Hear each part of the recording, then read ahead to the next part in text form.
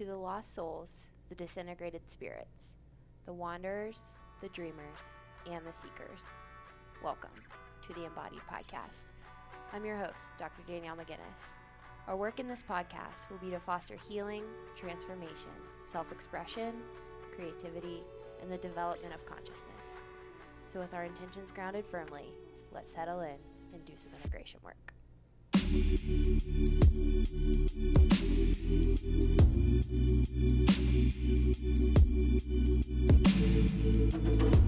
Hey friends, happy Thursday and welcome back to another episode of the Embodied Podcast. If you guys are loving what you're hearing on the show, I would really appreciate it if you slid over to iTunes, dropped a 5-star rating or a written review, and just let me know what you are loving about the show, what you want to hear more of, what you want to hear less of. Any and all feedback is welcome. That feedback gets the show organically into more ears and more souls across the world.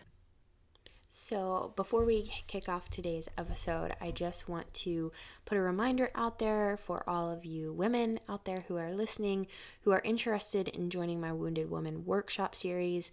Tomorrow, April 8th at 7 p.m. Eastern Standard Time, we are going to spend another 90 minutes unpacking Linda Leonard's The Wounded Woman book. We're in chapter 2 talking about the sacrifice of the daughter. If you do not have the book or you have not read the book, that's okay. There were women at the last call who hadn't engaged in the text yet, but I do feel like there was such a deep, fruitful conversation regardless. And so I encourage you, if you're looking for a community who nurtures the archetypal space and engages in deep dialogue, then feel free to join the workshop series. It is donation based, so you get to choose the price, and I would love to see you there.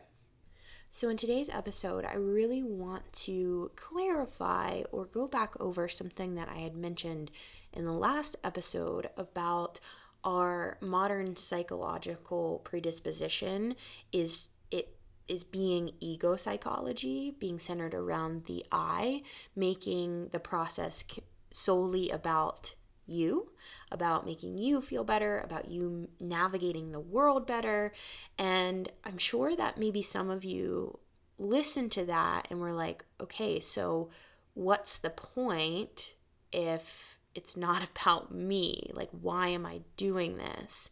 And I think that question comes up a lot when clients start to shift into a depth psychological lens of navigating the psychological space. I mean, that is quite the question.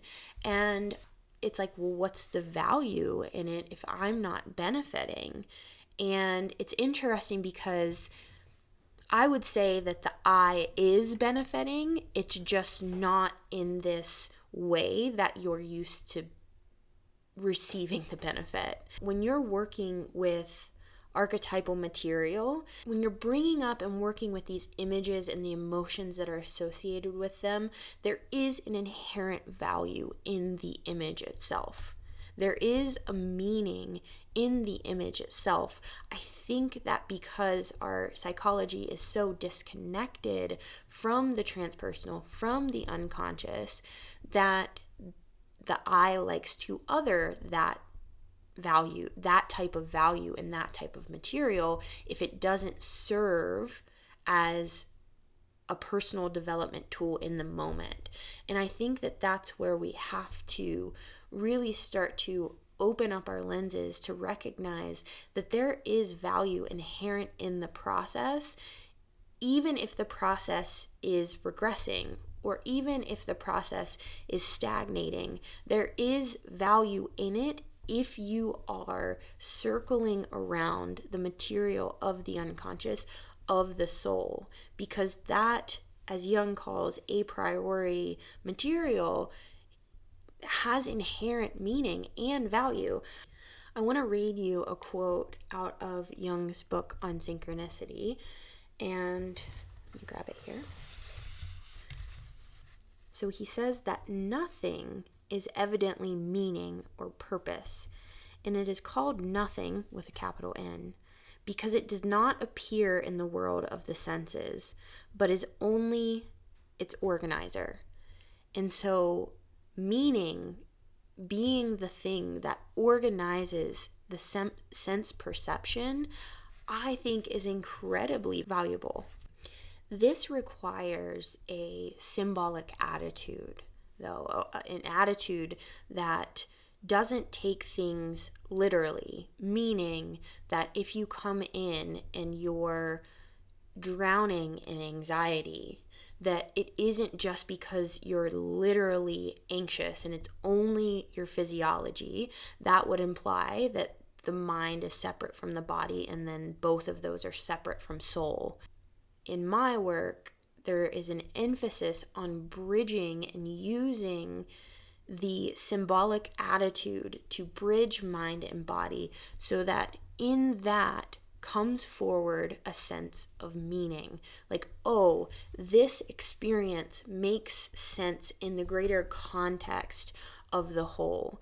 But that takes a knowledge of the mythological, the religious, and the symbolic material that comes forward via your emotions, via your fantasies, via your compulsions, via your addictions, via your dreams. And what happens in that process is that the I is fundamentally changed in relationship to the inherent value that's held within those things that I mentioned. And so we have to be open to the way of seeing that possesses a deeper meaning, that's trying to break through the rigidified I psychology. Everything's about me. Everything's about how I feel and making me feel better. And that actually isn't necessarily the case. And I think that there's this developing psychological faith that implies that you're actively engaging with the material while passively accepting that soul doesn't operate on your watch. Psyche does not operate on your watch. And so perhaps you're wanting things to happen and things are not happening. And there has to be an amount of faith that if you are actively engaging with the material, learning to contain, learning to see symbolically, to engage symbolically, that eventually something will come forward. And that something Jung called the transcendent function, which I think I'm going to do a whole other episode about. But I hope that this episode gives context and gives flavor and gives life to what I had mentioned in the last podcast. So I would love to hear your thoughts, your questions, your experiences. If you're interested in sharing that, I would encourage you to join my free community. And there is a section for the podcast where you can ask all the questions and share your different experiences and interact with me about the shows. And so perhaps our next podcast will be about the transcendent function. And with that being said, I will talk to you guys on Sunday. Bye, guys.